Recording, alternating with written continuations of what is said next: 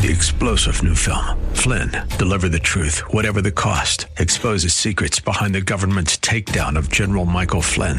Flynn knew what the intel world had been up to. He ordered the first audit of the use of contractors. This set off alarm bells. He told the truth. He was the most dangerous person for Donald Trump to hire. They had to get rid of Flynn.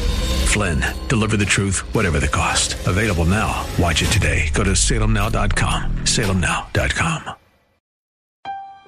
Today on Study Verse by Verse with Pastor Leighton Sheely from Church of the Highlands in San Bruno, he puts into perspective how we see other people's things and what we have access to as joint heirs with Christ. Now, many of us would think ourselves fortunate if someone like Bill Gates or Warren Buffett called and invited us to come and see all the things that they had built or made. Anything and everything I have is yours. Would that not be cool? But get this.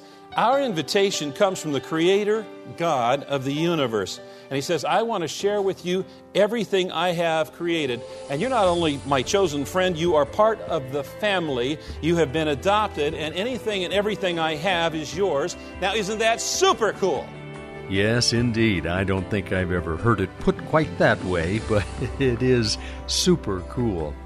I'm Mike Trout, and this is the Wednesday edition of Study Verse by Verse, a daily outreach from Church of the Highlands in San Bruno on the web at highlands.us. That's highlands.us.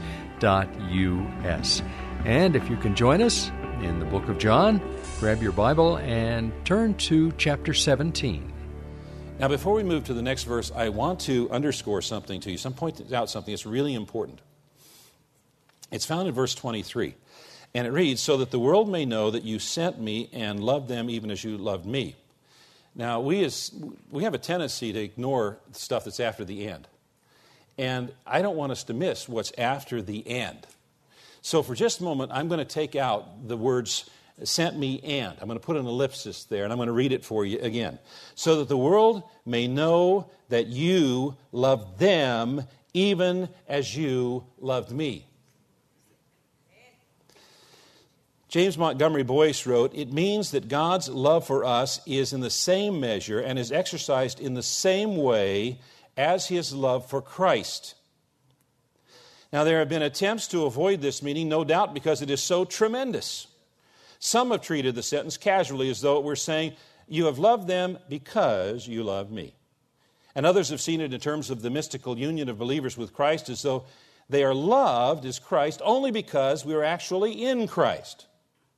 Now, these statements are true, but they miss the full force of the sentence because they do not take the key word at full value. That word is kathos, which means just as, or to the same degree that. Thus, we are told that God loves those who are Christ to the same degree and in the same way that He loves Christ. God loves believers just as God loves Christ.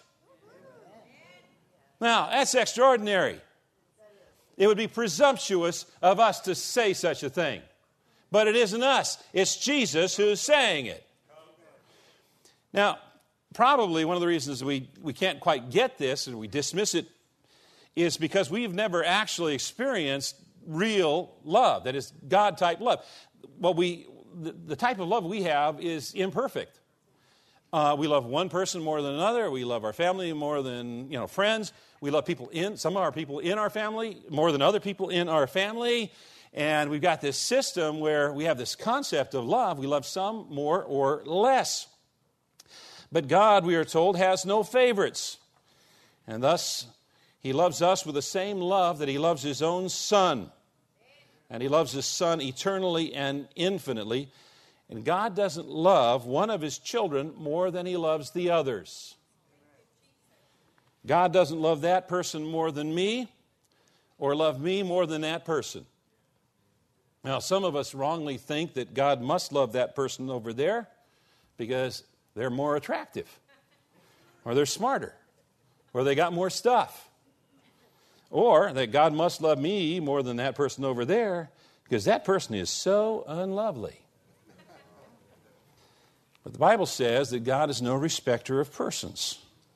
And according to what Jesus said, God loves each and every one of his children just as much as he does any other child, even as much or to the same degree as he does Jesus. Now, this is incredible. This is like life-changing, or should be.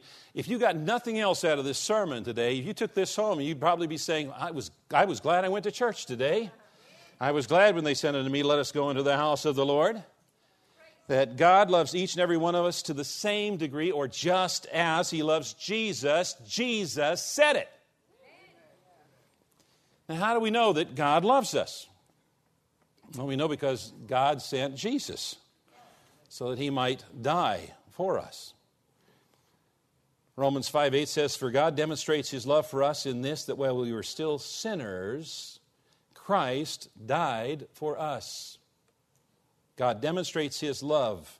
Christ died for us. Paul wrote, who shall separate us from the love of Christ? Shall tribulation, or distress, or persecution, or famine, or nakedness, or danger, or sword? As it is written, for your sake we're being killed all day long. We're regarded as sheep to be slaughtered. No! In all these things we are more than conquerors through him who loved us. For I am sure that neither death, nor life, nor angels, nor rulers, nor things present, nor things to come, nor powers, nor height, nor depth, nor anything else in all creation will be able to separate us from the love of God in Christ our Lord.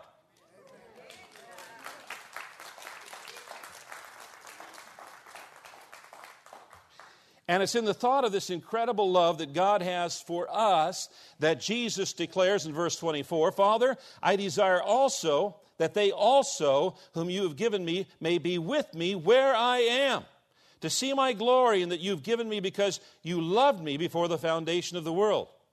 Now, did you hear what Jesus said? He said, I desire that they may be with me where I am.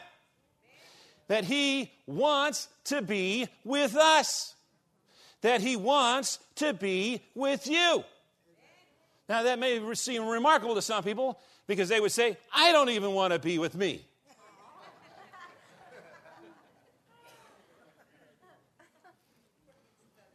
But Jesus wants to be with you in heaven, where we can experience and see him in his glory. Now, many of us would think ourselves fortunate if someone like Bill Gates or Warren Buffett called and invited us to come and see all the things that they had built or made, fly us around in their private Learjets, staying at the most luxurious hotels or palaces, inviting us to be their friend, in fact, sharing everything with us. Hey, you need the Learjet? It's yours. Anything and everything I have is yours. Would that not be cool? I don't think cool's in the theological, dictionary, but get this. Our invitation comes from the Creator God of the universe. And he says, I want to share with you everything I have created. And you're not only my chosen friend, you are part of the family. You have been adopted, and anything and everything I have is yours. We are joint heirs with Jesus Christ. Now, isn't that super cool?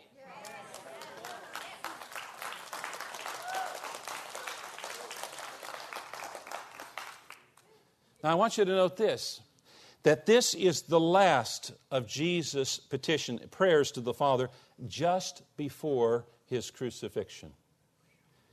That the last thing that he asks for is that we might be with him where he is.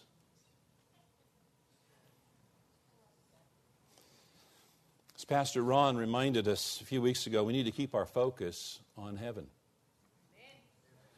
Dr. MacArthur wrote, when the church loses its focus on heaven, it becomes self-indulgent and self-centered, materialistic and worldly, spiritually weak and lethargic. The pleasures and comforts of this present world consume too much of its time and energy. Believers forget that this world is not their true home, that they are aliens and strangers here, that their citizenship is in heaven, and that here we do not have a lasting city, but we are seeking the city which is to come. The church is increasingly in danger, not of being so heavenly minded that it's no earthly good, but rather of being so earthly minded that it's no heavenly good. Jesus said, "Do not lay up for yourselves treasures on earth, where moth and rust destroy and where thieves break in and steal, but lay up for yourselves treasures in heaven, where neither moth nor rust destroys and where thieves do not break in and steal. Where your treasure is, there will your heart be also." The Apostle John wrote, "Do not love the world or anything in the world. If anyone loves the world, the love of the Father is not in him.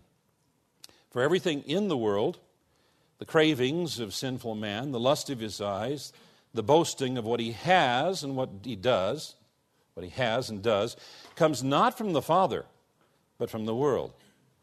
And the world and its desires pass away. But the man who does the will of God lives forever." Believers should be continuously looking up, because everything that is important for all eternity is up. Our inheritance, our treasure that can never be taken away, our citizenship, our home, our loved ones, our brothers and sisters, our Heavenly Father, Jesus, our Savior and the lover of our souls, everything of eternal importance and value will be there. And that's why we need to keep our focus there. We need to be talking about heaven all the time. We need to be reminding each other, encouraging each other. This world is not our home. We're just passing through. In verse 24, Jesus said, "You loved me before the foundation of the world." Another reference to his pre-existence and also the greatness of the love between Father and Son. Remember how the Apostle John begins this gospel. He writes, "In the beginning was the Word, and the Word was with God, and the Word was God." That Jesus was God, with God, in the beginning. And that word "with" referred to a face-to-face kind of a relationship that Jesus and God the Father have had from eternity past. Well, we are almost out of time for today's visit with Pastor Leighton Sheely from Church of the Highlands in San Bruno, so we'll pick up tomorrow right where we're leaving off today. Pastor Leighton is in the book of John, and if you'd like to read ahead, just finish out chapter 17 and move into chapter 18. I'd like to invite you to check out the website for Church of the Highlands, because there is a special event coming this weekend, this Saturday, and all the details are on the website, highlands.us. It starts at 8 a.m., and you do need to register. You need to let us know that you're coming, and you can do that when you go to the website.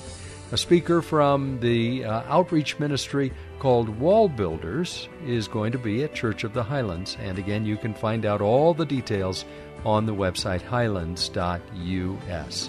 Attorney and former district judge Renee Diaz will be representing Wall Builders, sharing America's forgotten history and heroes with an emphasis on our religious, moral, and constitutional heritage.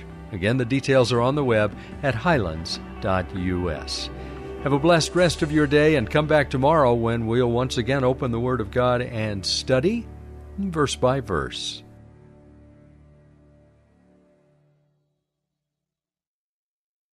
Three-star General Michael J. Flynn, head of the Pentagon Intelligence Agency, knew all the government's dirty secrets. He was one of the most respected generals in the military. Flynn knew what the intel world had been up to. He understood its funding. He ordered the first audit of the use of contractors. This set off alarm bells.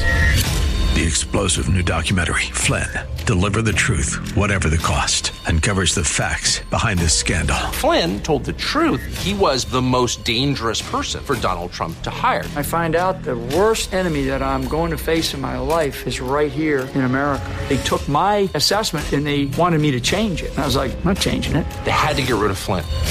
With in-depth interviews, archival footage, and never-before-seen personal records of the man behind the headlines. I just felt like I was drowning. Flynn, Deliver the Truth, Whatever the Cost. Available now. Watch it today. Go to salemnow.com. salemnow.com.